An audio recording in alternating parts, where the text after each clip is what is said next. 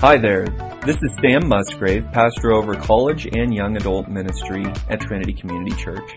This podcast is a collection of the sermons from our gatherings. My prayer is that you will grow in knowledge and love for King Jesus, or maybe come to faith in Him for the very first time. Join me now for this sermon.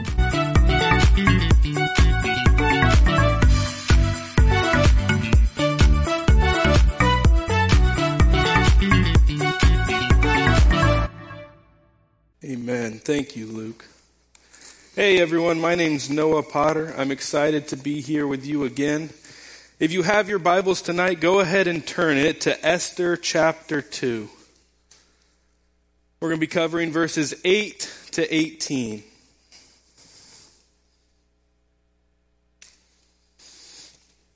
Esther chapter 2. And allow me to open our time once again with prayer, if you'll bow with me. Dear God, thank you for this evening. Father, thank you for your word that you've given us. Father, we pray tonight as we open your word that you allow us understanding, that you open our eyes and ears to hear the truth of your word. Father, be with us this evening. We pray these things in your name. Amen. All right, Esther chapter 2, verses 8 to 18. For the sake of review, you guys will be reminded that the scene's already been set for us. Chapter 1 has told us that the empire under King Xerxes, it's appeared to be inescapable, invincible, desirable, and dangerous. From the beginning of this book, we've seen a theme. That the odds are continuing to be stacked against God's people. And yet we see the shakiness of this world empire. In verse 12 of chapter 1, when Queen Vashti refuses her king's commands. And it's because Vashti refused her king Xerxes' commands that he demotes her from king. This happens after he has a failed invasion of Greece for 2 years. But it's when he returns home from that failed invasion that he regains his desire to find his new queen. And he's doing this through gathering all the beautiful young women in Persia, looking to gather them into his harem for him to find a king. And this brings us to our scripture this evening that I'll read for us if you'll follow along. Esther chapter 2, verse 8. So when the king's order and his edict were proclaimed, and when many young women were gathered in Susa the citadel, in custody of Haggai, Esther also was taken into the king's palace and put in custody of Haggai, who had charge of the women. And the young woman pleased him and won his favor. And he quickly provided her with her cosmetics and her portion of food, and with 7 chosen young women from the king's palace, and advanced her and her young women to the best place in the harem. Esther had not made known her people or kindred, for Mordecai had commanded her not to make it known. And every day Mordecai walked in front of the court of the harem to learn how Esther was and what was happening to her. Now when the turn came for each young woman to go into King Ahasuerus, after being 12 months under the regulations for the women, since this was the regular period of their beautifying, 6 months with oil of myrrh, and 6 months with spices and ointments for women. When the young woman went into the king in this way, she was given whatever she desired to take with her from the harem to the king's palace.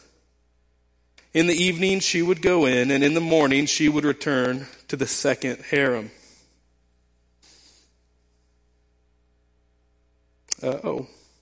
Here we go.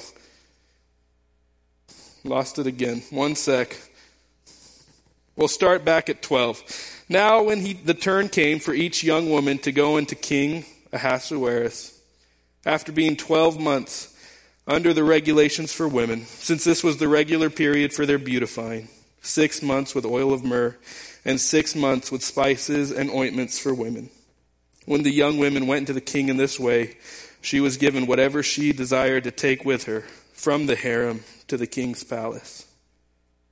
In the evening she would go in, and in the morning she would return to the second harem in custody of Shahazgaz, the king's eunuch, who was in charge of the concubines. She would not go in to the king again unless the king delighted in her and she was summoned by name.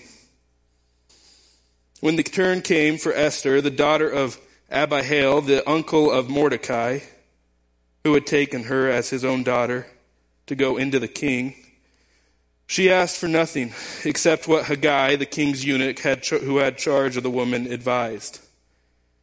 Now Esther was winning favor in the eyes of all who saw her. And when Esther was taken to King Ahasuerus into his royal palace in the 10th month, which is the month of Tebeth, in the 7th year of his reign, the king loved Esther more than all the women. And she won grace and favor in his sight more than all the virgins, so that he set the royal crown on her head and made her queen instead of Vashti. Then the king gave a great feast for all his officials and servants. It was Esther's feast. He also granted a remission of taxes to the provinces and gave gifts with royal generosity. Man, it's like you get up here and forget how to breathe. Excuse me, guys, I'm sorry. God's plan is always working. Amen? God's providence is king over everything. Amen? Alistair Begg, when talking about Esther, chapter 2, says this: we need to see God working providentially to preserve his people in an unbelieving culture. When discussing Esther chapter 2, John MacArthur said this, that we're seeing providence working through the empire's affections. God's providence and his love for his people is seen throughout this whole book. But it's here in these beginning verses of chapter 2 that we get to see Esther's rise of influence. We read, when we hear the king's edict, when this starts, we read that the women were gathered and that Esther was taken. We can quickly understand that there wasn't much to say about the matter, that these women didn't have many options in what was going on. We see that Esther was immediately shown favor with Haggai, and that this grants her a share of cosmetics, her share of food, and 7 young women surely to assist her in her beauty regimen. In verse 10, we ought to feel a shift. When we get to verse 10, we ought to feel a little different. We read that Esther had not made known her people or kindred, for Mordecai had commanded her not to make it known. We can feel that the stakes are raising as Esther's progressing. As Esther's progressing and the favor she's been found with Haggai, she's climbing the ladder, if you will. But it makes us feel a little icky because we know that they don't know her true identity yet. We know that she's a captive Jew, an orphan Jew, bottom of the totem pole in Persia. It's no wonder that in these next verse, we see Mordecai pacing the courts, gathering every ounce of information about Esther that he could. He was surely feeling probably what we feel, an excitement for her progress, a pain to see what was happening to her, and a fear that her Mordecai, her true roots were going to be found out. This is like the part of the movie when we know the main character's true identity, and it's going to be found out. In the opening verse, the opening sermon of Esther, Sam referenced how much this book has had an influence on movies. It's like us anticipating what's going to happen when the clock strikes 12 in Cinderella. How is the prince going to react when she's found out to be a servant maid?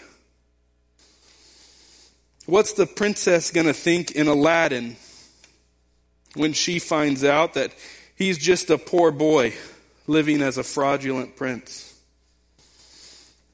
And in one of the greatest movies ever made, Spy Kids 3, what's the disappointment that we feel when, if you guys remember, the game characters don't match to their human counterparts? Has anyone seen Spy Kids 3? Praise God. Amen. Fantastic.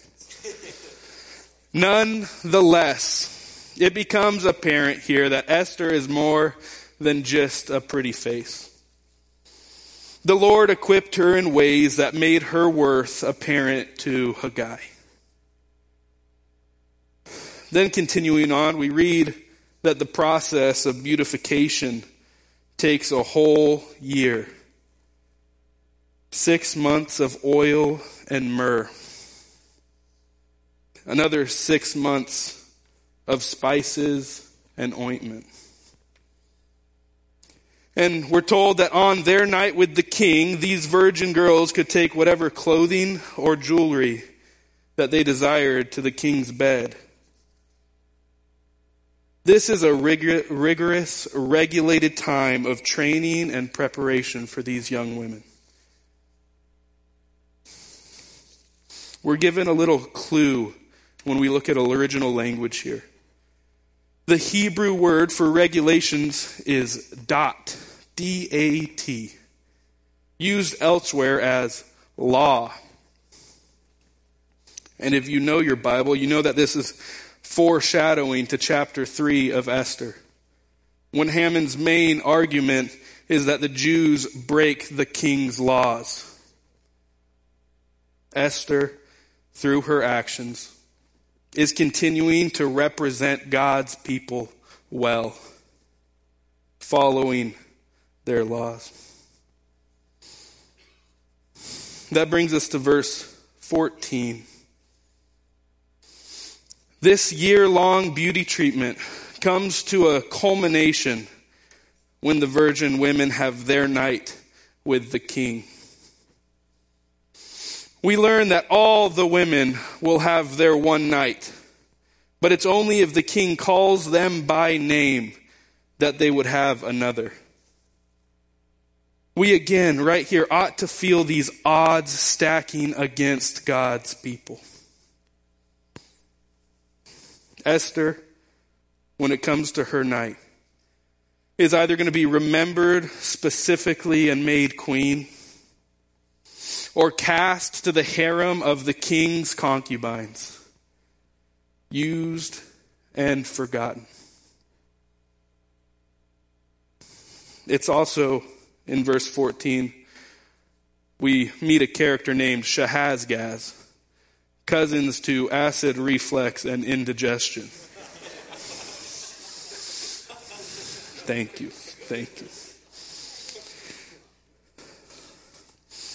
In verse 15, we hear about Esther and her night with the king. And it's interesting. It makes me think of MMA fighters on their title fights. The referee holding both opponents' hands. And you know by what they're going to start to say who won. You know that when they say the new welterweight champion, you know who the winner is. Listen how Esther's night with the king is introduced in verse 15. When the turn came for Esther, the daughter of Abihail, the uncle of Mordecai, who had taken her as his own daughter, to go into the king. She asked for nothing except what Haggai, the king's eunuch, had charge of the women advised.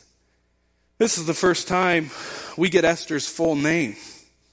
This is another clue into the person that Esther is, the character that she's going to play, the work that God's going to do through her.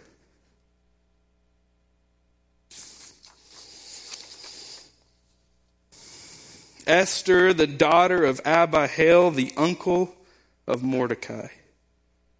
At this point, we see a shift, that Esther is no longer a character that's having things done to her, but is going to start showing some independence here.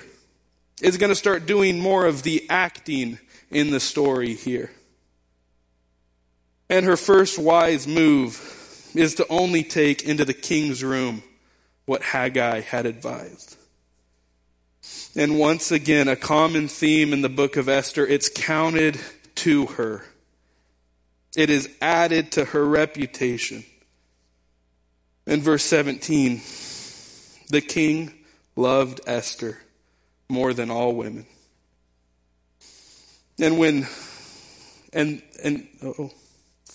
17, the king loved Esther more than all the women, and she won grace and favor in his sight more than all the virgins, so that he set the royal crown on her head and made her queen instead of Vashti. Amen. God has accomplished his will through a twisted competition of beauty and sex to raise an orphan girl to be the queen over probably a third of the world's population at that time. And what does he do? Then the king throws a feast to celebrate the coronation of his queen. This is sealed with a feast that is certainly a parallel to the feast that ultimately was Vashti's last. The opening feast, where Vashti was banished from being queen, was marked by every man doing what he desired and men becoming drunk with wine. What's Esther's feast marked by? Esther's feast here is marked by a remission of taxes and gifts with royal generosity. I wish Esther had something to do with California right now. Vashti's feast ended with contempt and wrath, while a feast of celebration and generosity from the throne is only going to spread Esther's reputation further throughout the kingdom. It makes us ask, Esther chapter 2, 8 to 18, leads us to ask, so what? What's the application of what we've learned tonight? The question here is, how does God's providence challenge us? What do we learn about God's providence through Esther? We just saw that God's providence would have a Jewish orphan girl protect his people from a pagan king. This providence isn't reserved for certain Christians at certain times. You guys are college students. You know everything. You know Romans 8:28. And we know that for those who love God, all things work together for good. And yet we don't think that he has us where he needs us. And yet we live our lives like he's far away.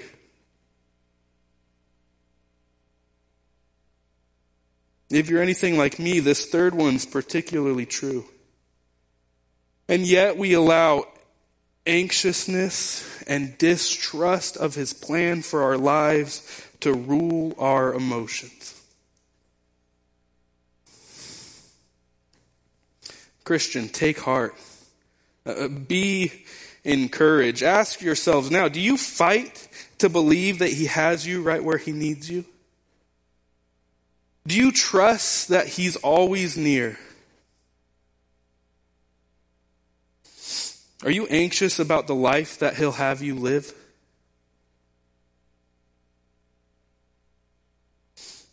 Another fantastic application. There's a quote from a theologian. He says, "There is no ideal place to serve God except where he has set you down." Esther is an exiled Jew. She was faithful to God right where she was. The best place for us to show Christ's love to others is right where he has us right now. Did it hit you guys that Esther was living in the palace of the nation that hated her God, that captured her people? She was an exile of this world, doing the work that the Lord called her to. We'd be wise to let Esther encourage all of us to be doing ministry everywhere all the time. Ministering, discipling, and loving others can't happen on Sunday alone. It first happens with family, friends, co-workers, peers, classmates, and neighbors. The Lord has you where you are for a purpose right now. For the believers in this room, that's to be sanctified more into the image of his Son. For the unbelievers in this room right now, that's to hear the truth of the gospel, that Christ Jesus came to save sinners. That through the free offer of grace, you can be saved. Your sins will be forgiven, promised eternity under and alongside Christ. I pray that becomes a reality for you this evening. Let me pray. Dear Lord, thank you.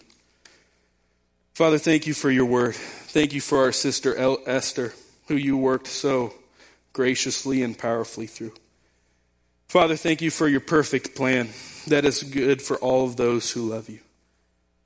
Father, let more be counted to you tonight. We pray these things in your name. Amen. Thank you for joining me for this sermon from the Trinity College and Young Adult Ministry.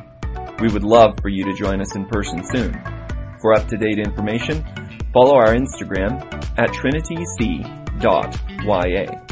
For information regarding Trinity Community Church, visit trinitycc.com. Until he returns, may the Lord bless you and keep you. The Lord make his face shine upon you.